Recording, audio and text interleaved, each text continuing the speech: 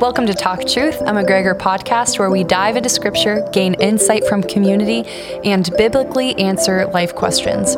Talk Truth will answer life questions submitted by our listeners every other week. If you have a question for Talk Truth, you can submit your questions on our website. I'm your host, Chloe Styling. Let's open the Word, gather together, and talk some truth.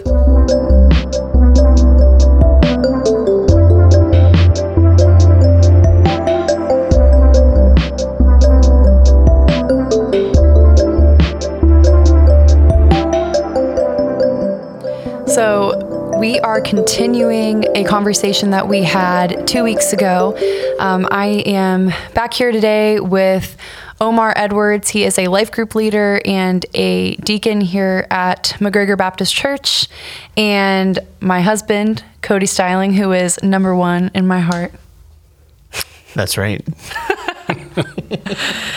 So we are continuing our conversation about spiritual abuse. We're going to be talking about how to help people who have been victimized by this, but then also we're talking about forgiveness too, because sometimes that gets glossed over, and we really just want to address the gospel in this episode. And so the original question was, how do we help people who have been spiritually abused in the church and have stepped away from the church as a result of that get back into church? How does the body step up and reach out? But before we answer how to do that, why should we even do that? What is the purpose of the local church? Yeah, that's a great question. I would say it is God's design for believers. It's one of his primary, if not like the primary sanctifying instrument for the believer on earth while we're still here. And so once we have been saved, we are not left on our own. I mean, we have two different things. In a sense, God has given us the Holy Spirit. And so we have the Holy Spirit indwelling us from the moment that we become a Christian. The moment we're saved, we are instantly indwelt with the Holy Spirit. And so the Holy Spirit is with us as a sanctifying instrument in our lives. And then the church is a sanctifying instrument in our life that God uses. And so we have those two things that are the primary methods of God sanctifying us to make us more like Christ. And so you cannot grow and become more like Christ if you are not plugged into a local church. It's impossible. You may grow a little bit, but you will not grow to maturity in Christ as God has designed for you to do. All right. There's a few word pictures that the Bible uses, in particularly in the New Testament. One of them is a building, right? We are the temple. As a church. A second one, which is, I guess, more pertinent, to this conversation, is the body, right? 1 Corinthians chapter 12 talks about the church being the body of Christ. He's the head, but we're all one body. And that image, right, should scream out to us because it's, something happens. You're walking in the middle of the night, right? You're walking in the middle of the night, and you guys, I don't know if you have all your furniture yet, because, but if you don't, when you put something in new, one of those nights, if you don't know and you're listening to this, we're newly married. Yeah. So. But one of those nights, right? Like it happened when we moved into a new place, right? We had new place, new furniture setting. It's about 1:30 in the morning. I'm half asleep, going half asleep, half awake, one eye open, walking back to my bed, and bang, the corner of my dresser, I catch it with my pinky toe. And so that then creates a reaction that is, now the reaction is head to toe. Like I'm holding it's something in the morning, I'm grabbing my mouth because I don't want to wake up everybody in the house, but I have this internal scream and I have pain everywhere. My nerves are like blowing up all over the body. What happens is one part of it, right? It affects, the entire thing. And so that's one of the word pictures that Paul uses in 1 Corinthians to teach this kind of rogue church, how they're supposed to be. Second one is a flock, and Jesus is the one who uses. Well, the Bible uses that in the Old Testament too, right? And he brings that image through to the New Testament. Jesus does, and then Acts 20, we see Luke refer to the church as as the flock, Acts 20:28, and then we see a better exposition of that in 1 Peter chapter 5. He discusses that in his first 5 verses. So those are images that you need. It's a bunch of individual parts, us members, coming together as one, and it obviously there's an implication there. I was talking about the church at large, but there's an implication where we have to be together, right? And in that relationship, there's a voluntary submission. We talked about in the prior in our prior chat that Hebrews 13:7, your submission to your elders, that's a voluntary thing that's abused, but it's only possible if you voluntarily have people come together and to submit under the teaching of the word. Hebrews 10:24 and 25, teach us about accountability, to be accountable to each other, right? James 5:16, therefore confess your sins to one another and pray for one another that you may be healed. You can't do that on your own, right? That's impossible to do on a consistent basis, in a corporate basis, hanging out by yourself. Another aspect of that is discipline. We see Matthew chapter 18, right? We see from verse 15 through 20, we see Jesus establish a process of church discipline for an individual member. How do you do that outside of a congregation? How do you do that outside of a specific unit of people that come together on a consistent basis, whether it be weekly, daily, whatever? You can't do that outside of that forum. And there's other things that are built in there, right? You encourage one another when you're together. We've learned right through COVID. We just had where folks were basically been online. It is very difficult to encourage folks online. It is very difficult to encourage folks on a distance, right? We've seen in this time of COVID that we've seen depression go up. We've seen the amount of prescriptions for antidepressants more than double. We've seen suicides more than triple, because people have lost the sense of community, the separation. You can't do this encouragement alone. You can't do the one another 100. There's 100 one another statements in scripture. You cannot do that when you're pulled away and separate. It's an almost impossible thing to do. And so the purpose of the church is to be one with Christ, and to fulfill his mission in all these and more, right? We don't have time to do all that, but in more. That's the purpose of the church. Cody, how have you seen, what has been your experience of coming to know Christ better through being plugged in at a local church? I think I would say it's a lot of the things we've talked about in the positive sense, right? That being involved in a local church brings accountability. It brings, hopefully it brings accountability. Hopefully it brings community, and hopefully it brings, like I said, encouragement. And so I think just in my own life, like when I was, growing up, like being heavily involved in the local church, like knowing people, knowing they know what's going on in my life, I know what's going on in theirs, like in a good sense. There's the ability to pray for one another or encourage one another, ask questions. Like you're listening to people as they talk and they're listening to you. And so you're able to ask questions of each other and say, hey, how is your blank? How's your knee?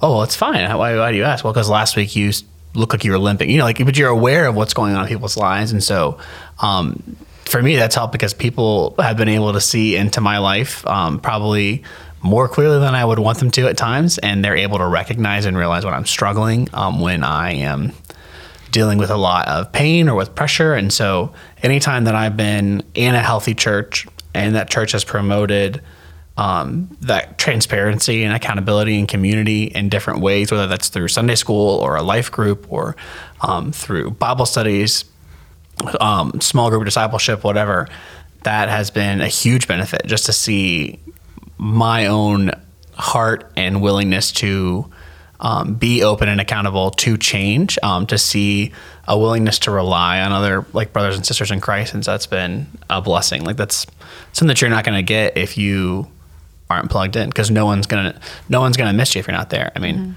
if you never go to church at all, no one's gonna know you exist, in a sense. Like, and so even if you just go once a month, it's at least that's a starting point, right? Like, I'm not saying you should just start with once a month and then maybe go twice a month. Like, you should come every week to church, but if you're not in the church at all, no one's ever going to know. And so if Omar didn't show up for 6 months, I would know. But if Omar never showed up to church at all, I wouldn't know who Omar is. Like, I'd have no clue. Mm-hmm. Yeah.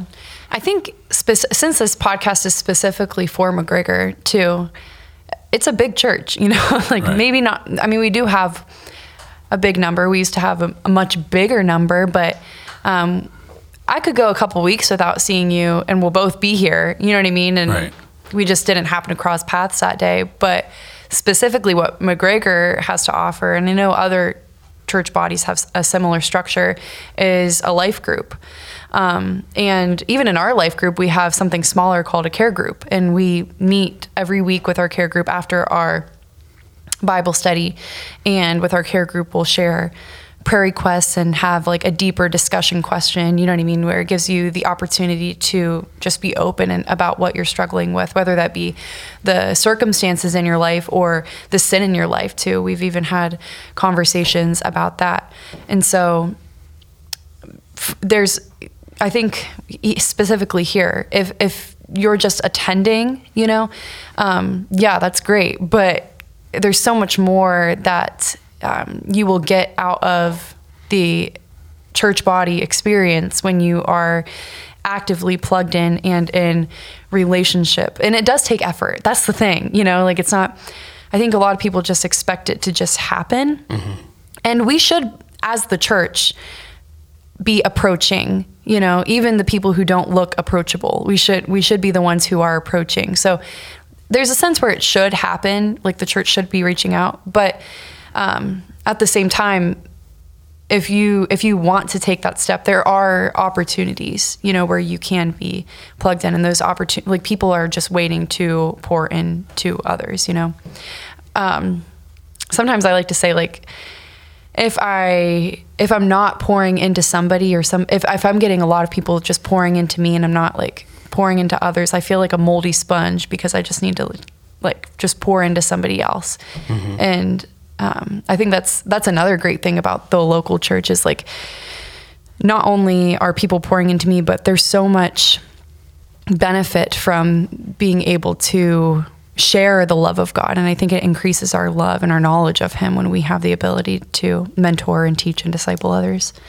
Now, where can we turn into the Word to show us how to respond to people who have stepped away from the local church because of not just spiritual abuse, but like any kind of abuse that has happened and may not even have happened within the church itself.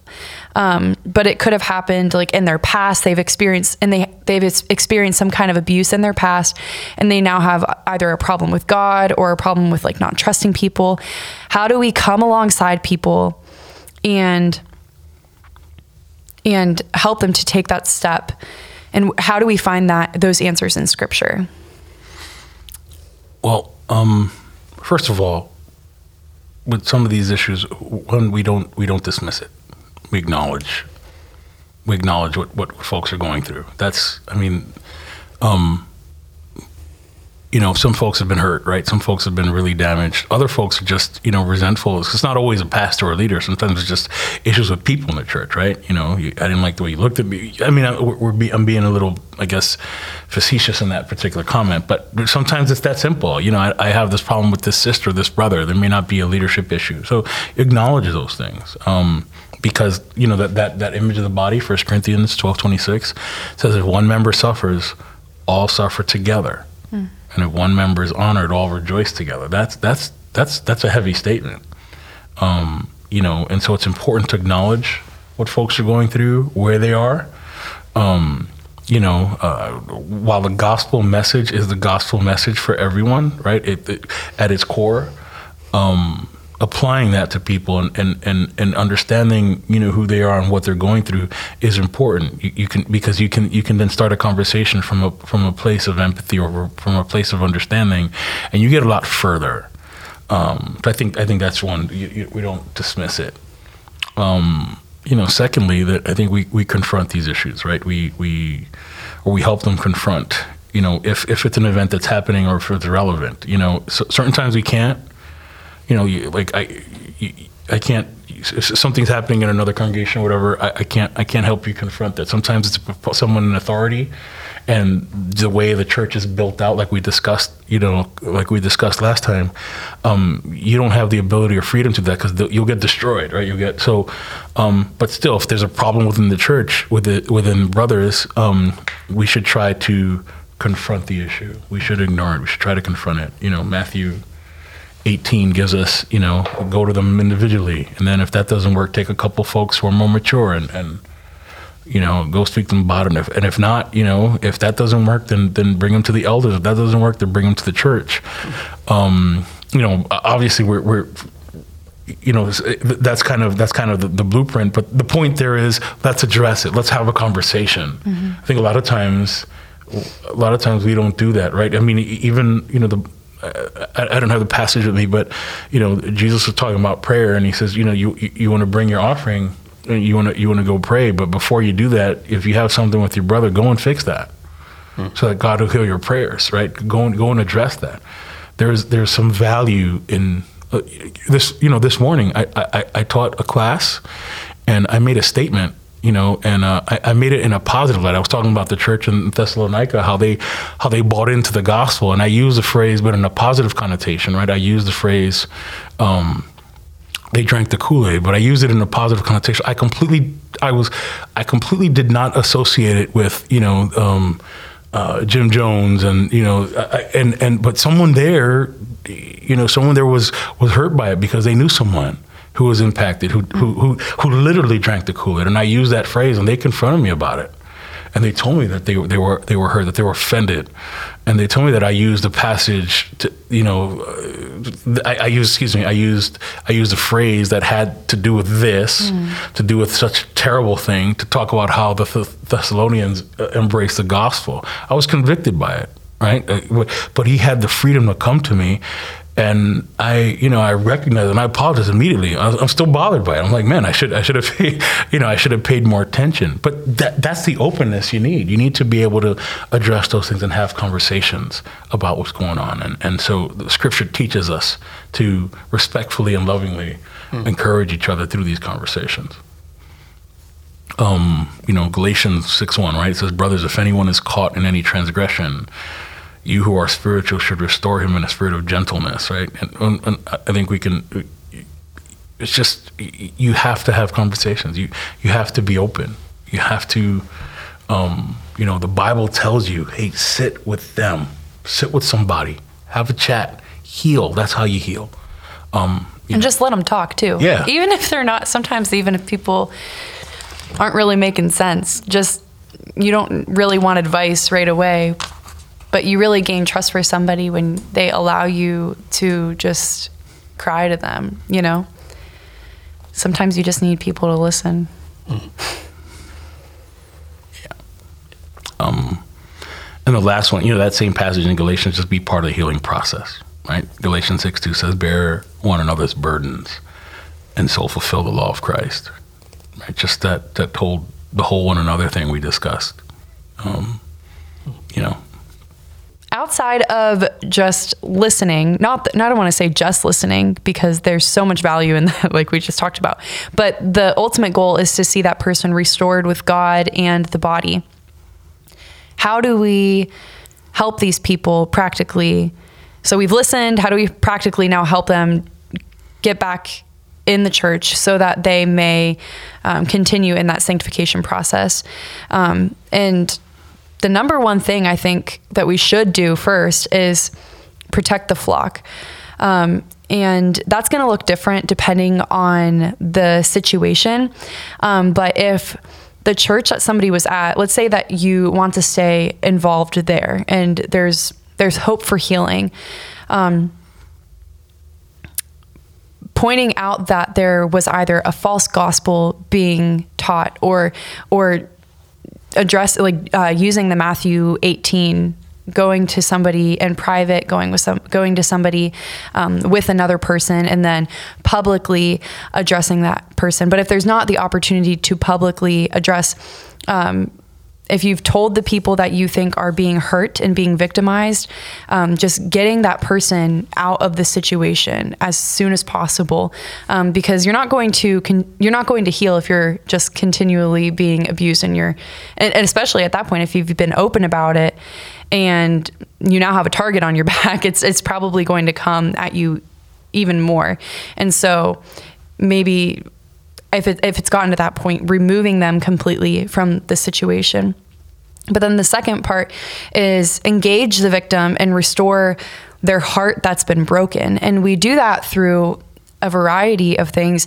You could see a biblical counselor. You could talk to a pastor at a church that is biblical and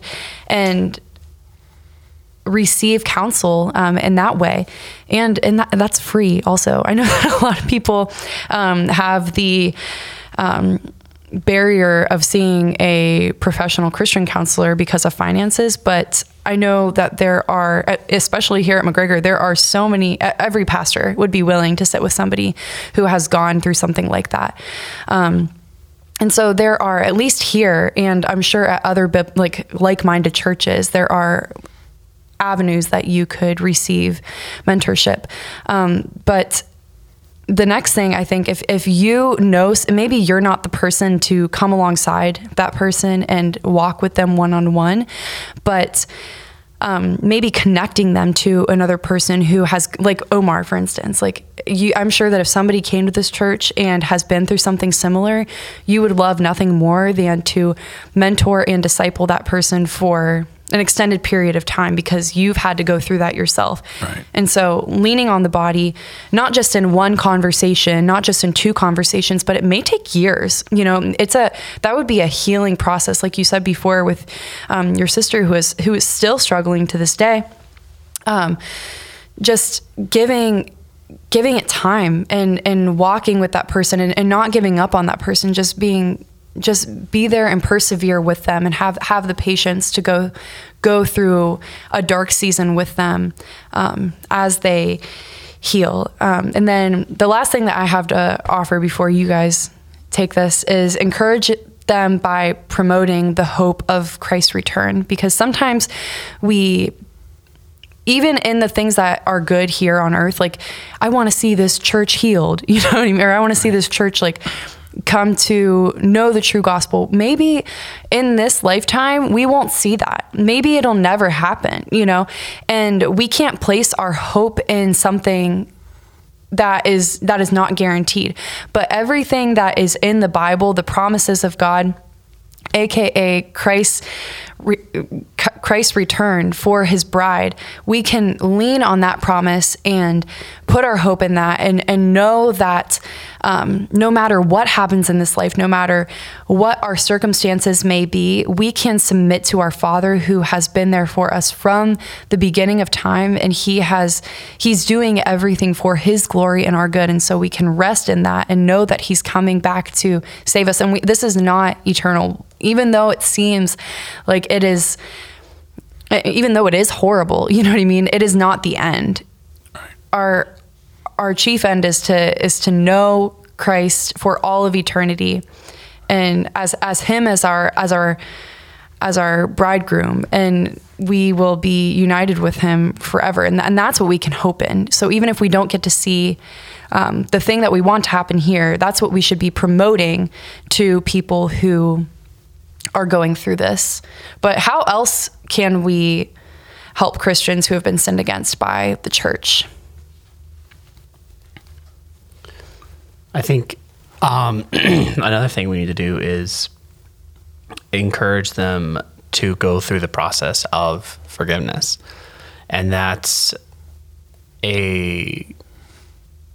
not a flip of a switch, right? I mean, a lot of times I think we think of things as, Omar hit me, and then he said, I'm sorry. And then I'm like, oh, I forgive you. It's all good. And it's like maybe like instantaneous, right? But a lot of times, and I'm sure as you can probably expound on a little more, like when you experience hurt, especially depending on the level of hurt, and then you've been sinned against, and then you like depending on even the authority, like if someone like you're a leader sinned against you in the church or something of that nature, the greater the authority or perhaps the greater insight or the longer amount of time that someone had input in your life, etc., and these things happen, the longer it's going to take to experience and go through the process of forgiveness to get to the point where you say, I forgive you. And so that's a big deal because we a lot of times incorrectly think about forgiveness as forgive and forget. And so right. Omar hits me and I forgive him, and then I forget it and I never remember it. I never bring it up, and it's just over and done. And that's not often though the way that we think like it should be thought about, because I'm probably going to remember that Omar hit me.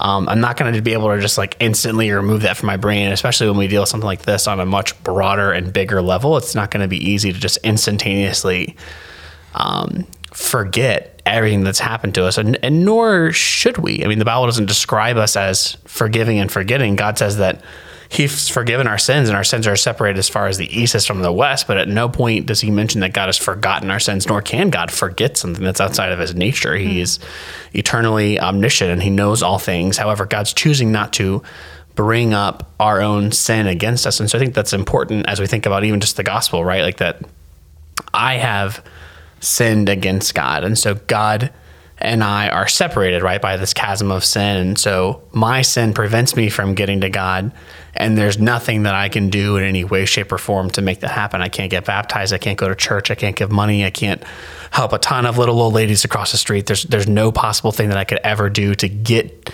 God's forgiveness for my sin if it were not for Christ. And so Christ died on the cross for us. He shed His own blood, and as we are going to see this week, even just during the celebration of Easter, we think about the reality of what Christ has done for us. And we think about the nails that were driven in His hand and His feet, the crown of thorns that was on His head, and all the blood that was shed for our sin. And we think about the way He described it in the Last Supper was, take this bread, it's my body that's being broken for you. Take this blood, it's my blood that's poured out for you. And so Christ shed His own blood and He broke His own body for us to pay for that sin. And so in that, we now have an opportunity to be reconciled back to God. And so Romans 5 makes that very clear, that we were once enemies of God, but now we've been reconciled back to Him if we have partaken in that grace of God's forgiveness. And so God, through the sacrifice of Christ on the Son, has reconciled us back to Him, and through by grace through faith, right? Ephesians 2:8-9, that we believe by grace through faith, and there's nothing else that gets us to back to God. And so in that, God has forgiven all of our sins, and so He's forgiven us, and He's made us a new workmanship in Christ, Ephesians 2:10. And but it's not that God's forgotten my sin. I mean, God cannot forget the things that I have sinned before salvation and then even after salvation.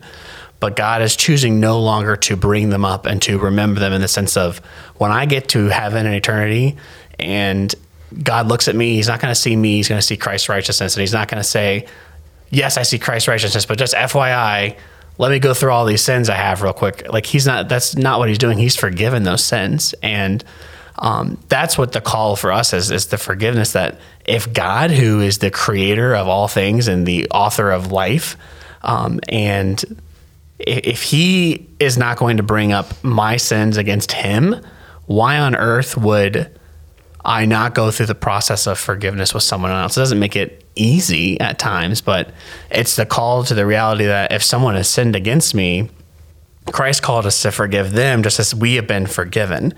And that's the beauty of forgiveness, right? Is that it's the imitation, it's the real life transformation of a heart that says, I have been deeply hurt by someone else, but Christ forgave me when I deeply hurt God in every possible way. There's no way that I can't forgive someone else. And it may take time, but that's the beauty of forgiveness. And just the beauty of the gospel, right? As a matter of fact, the implication of forgiveness, right? When Jesus is talking to Peter about forgiveness, the implication is you remember, right? Peter says, "How many times should I forgive my brother? 7?" Right? And that has its source from the Old Testament, right? He responds with a question and pointing back to the law, where the law said you had to, you had to forgive 7 times, and so Jesus tells him no, 70 times 7, right? So let me take account. That's 490 times. That the implication there is you remember. Well, you're going to keep account, fine. Yes, keep account then, and then but keep counting. So it's the implication there is you are going to remember. And that's what makes it hard. We're not, and again, like we said in the last episode, I guess, we want to be sympathetic and empathetic to those who have suffered, hurt, who have been abused, manipulated, hurt, in any capacity. We recognize that there are certain types of hurt, and there are folks who have been hurt in ways that I probably can't identify with. And while my story is pretty, sobering, but there's things I can't identify with, and I get that. And there's things that I don't understand, and there's levels of pain that I haven't lived, right? I haven't, as a child, I haven't been taken advantage of as an adult in an inappropriate way. I don't know that. I'm not a woman who's been who's been manipulated into doing things inappropriate things by a leader. I haven't had that experience, and so I want to call that out, because I recognize that there are things that are difficult to get over. There are things, and maybe that's not the right word, not difficult to get, but there are things that are difficult to get through. I guess is a better term. But regardless of all those things, at some point, the end game has to be forgiveness. That's because that's the essence of the gospel. And it's hard, right? We have to, and we get that from the Word of God. First of all, we understand that, and we apply the Word of God to our lives. So I've been hurt, and it's a very difficult thing to do, but I have to separate what this situation happened and what's going on over there, because I can't necessarily control that. I can't control what happens with that individual. I can't change things in that individual. But I do recognize that there's a call over my life, to forgiveness. I mean, it's not a coincidence that when the disciples asked Jesus, right, it depends where you look at it, right, in the book of Luke, they say, Lord Jesus, teach us how to pray like John taught his disciples. And in that prayer, in the Lord's Prayer, it's not a coincidence that one of the lines in there is, Lord, forgive us as we forgive our trespasses, as we forgive those who trespass against us. That's not coincidence. And it's not coincidence that it's brought out in prayer, because to find true forgiveness of that real deep pain, I need God's help. I absolutely need God's help. So we're not diminishing it. We're not, we're not brushing off the offense, the hurt, the pain. We're not brushing off. Forgiveness is definitely supernatural. Oh, no, and we need. I mean, right? We're not talking about me, elbowing him and him forgiving me and it's over. That's not. We're talking about serious offense here, serious pain, serious hurt. I need Jesus' help, and I had to cry out to God. Years. And I remember when my pastor's son died, I went to the funeral and I saw him. I hugged him. And that was a day that I recognized that I had forgiven him.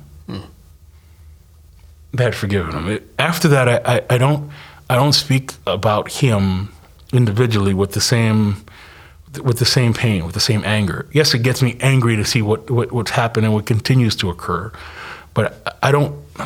It's not that personal anger. It's an anger because I see the Word of God being abused. But toward him, I've learned to love him. I've learned to love the man that has done this to my family, that has done this to my sister, that has done these things to me, that has done these terrible things to other people. I've learned to love him, and that's not because of what I've done. I've had to cry out to God for years and years and years, and at one point, I don't know when, I recognized when I knew, when I found, that I know the moment when I knew when the Holy Spirit, kind of, hey, this is forgiveness. And so, so it's not coincidence that it's that prayer, right? It's something that we should model in all our interactions for others, right? Because it's something that I pray for, but how do I learn to do that if I don't see it? If I don't see that a culture of forgiveness, right? If I don't, because this is not we don't live in a culture of forgiveness. We live in cancel culture. Right? You did something, you did one thing of this caliber, and we want to see folks destroyed and torn down. While the gospel wants healing, right? The gospel wants reconciliation. We have been reconciled to Christ, right? We have been, so reconciliation is a big thing, right? We have offended God in ways that are beyond, right? Because of who He is and who we are. The level of offense and sin that we have accumulated over our lives and continue to accumulate, in the face of a holy God that we don't understand, because the difference between He and we, right? He and us, let's use appropriate grammar, is so different. It's so the chasm is so wide. The level of offense is so grand, and yet we have been reconciled unto Him through Christ. And we have to model that. People have to see that in our culture. They have to see that within the church. And that's, you put all these things together. You put, the supernatural support, right? The prayer. I have to bring that. I have to recognize that bitterness is still there. That hurt is still there. Lord, here it is. Help me learn to forgive. Because at the end of the day, if I don't forgive, it's a burden that only I carry. It's a poison that eats me up inside. It's not, right? You did something bad to me, Chloe, and I'm not forgiving you. And you're living your life. You're doing your thing. You don't even, it happened, and so, I have to fight the urge to want to get my pound of flesh and learn that's while it's the issue that caused me to be where I'm at today, I also recognize that this is between me and Jesus. And, it's my relationship with God. And as I grow in that, and as I see it modeled in other believers, and as I see it modeled in a healthy church community, I can learn from that. And one of the most stark pictures of that in the Bible, 1 Corinthians 5. There's a man that's sleeping with his stepmother, right? That's the passage, and they did nothing about it. And Paul basically, tells them to excommunicate them, to deal with it, right? Because they haven't dealt with it, and because it was shameful. That the fact they were not dealing with that kind of level sin, it's unheard of within the body of Christ, and he tells them to deal with it, and then later, right, in 2 letters later, right, we don't see the second letter, the real, there were 3 letters to the church in Corinth, right. The second one that we actually see in Scripture, 2 Corinthians, in chapter 2, he refers back to that incident. He refers back to that situation, and he tells them, "Wait a minute, you've disciplined him. You've separated him from the rest of the group. Now, guess what? Go back now and heal." That's terrible sin. That was a terrible act that he was doing, but yet, he goes back there, and I don't know if you it's 2 Corinthians, if you have that 5-8. Can you read that real quick? Yeah, it says, if anyone has caused pain, he has caused pain not so much to me, but to some degree, not to exaggerate, to all of you. This punishment by the majority is sufficient for that person. As a result, you should instead forgive and comfort him. Otherwise, he may be overwhelmed by excessive grief. Therefore, I urge you to reaffirm your love to him. That's hard to do, Cody. Mm-hmm. I mean, this guy, he's done terrible things. He was disciplined by the group. He was ostracized. He was addressed. But now he's saying, go tend to him. You've addressed it. Go tend to him. Right? So how long should I hold you accountable for the bad thing you did, 20 years ago? Mm-hmm. How long do I continue to condemn? right? I mean, I have things. You have things. We all have things that we did, some time back that we've learned from and we've moved forward. Right now there's a church issue going on where something happened 20 years ago before the guy was even in the church. Mm-hmm. And now it's becoming a scandal because, there were some things done wrong by the church. They should have addressed certain things differently. But nonetheless, folks that are still hurt, they're still judging and speaking from a point of hurt, looking at something that happened 20 years ago and look what you did. But for the sake of Christ and our relationship with Christ, and for the sake of our healing, and for the sake of my peace, I have to learn from Jesus and Father, forgive them, for they know not what they do. Because we're the church. We're not the cancel culture folks from outside. We've allowed our focus and our perspective to be infected by our culture, to be infected by how things are done out there. No, reconciliation, justification, our debt, sin debt being canceled. These are all things that we're called to do as believers, as hard as it may be. And so I empathize, I sympathize, and I understand it is a process that takes time. And it requires those things you mentioned. It requires the support of a body. It requires the work of the Holy Spirit. But it is possible. It is possible, and if it's pursued in prayer, it is possible to forgive someone who has wronged you, and it's necessary for the body of Christ to move forward. Mm-hmm. Now, Cody, will you close us in prayer on that note? This whole conversation has been really powerful, and I just really hope that somebody out there can relate to it and take next steps in whatever context that may be. Let's pray. Father, we thank you so much for your forgiveness, God, that you looked past our absolute disobedience and our lack of any desire to be near you, any desire to pursue you. And God, in spite of that, you willingly gave your son to die for us. And so, God, we thank you so much for your forgiveness. God, we thank you that through Christ, we have been redeemed. We have been bought back, that we are forgiven. And so, God, we thank you that in your son, we now have access to you, to come boldly before your throne, and God, to experience the spiritual blessings that Christ has given us.